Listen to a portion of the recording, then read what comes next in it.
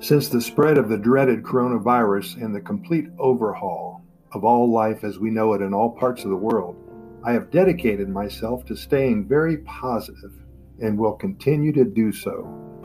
Following this path, I wanted to tell you what a few of my expat friends are doing and have done here in San Jose, Costa Rica. First, John and his wife, Janice, from Heredia, which is a northern suburb of San Jose, they've started a little class with a family down the street from them. They are teaching them all English. They're practicing social distancing, and they said they just have to talk a little bit louder than normal.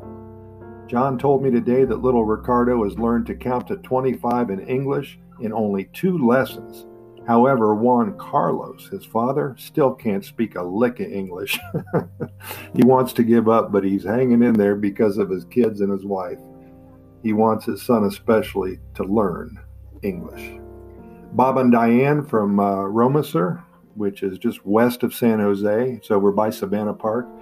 They are baking like they've never baked before. Diane is a wonderful cook, and they have boxed up at least 15 dozen cookies of all kinds and have delivered them to some of their neighbors.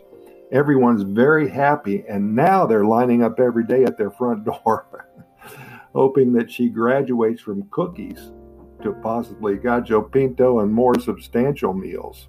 This may backfire on Bob and Diane, and I will indeed keep you posted and updated.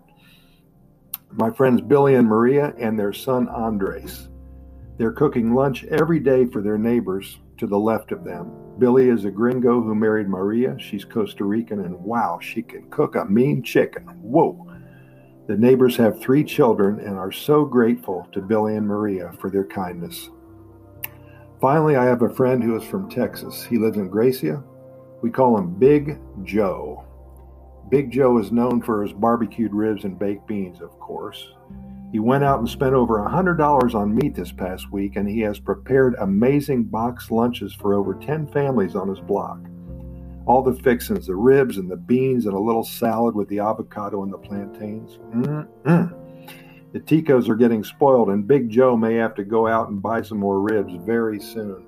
You know, there's a lot of good stuff here going on, in spite of this terrible pandemic. It seems to bring people closer together, doesn't it? Random acts of kindness bringing people together like never before, and that's the good news that we can squeeze out of all this. I urge all of you, no matter where you live, to help someone who needs help if you can. If you got a little bit that you don't need, give it away. It's so easy, and if you haven't done it before, the feeling that you'll get from your efforts is so amazing. I'm collecting stories like these daily. And if you have something to add, I'd love to hear from you. Contact me at Costa Rica Pura Vida Lifestyle at gmail.com and share your story with us so we can tell the world how amazing a person you really are in this time of need. And as always, thanks for listening. Really appreciate it.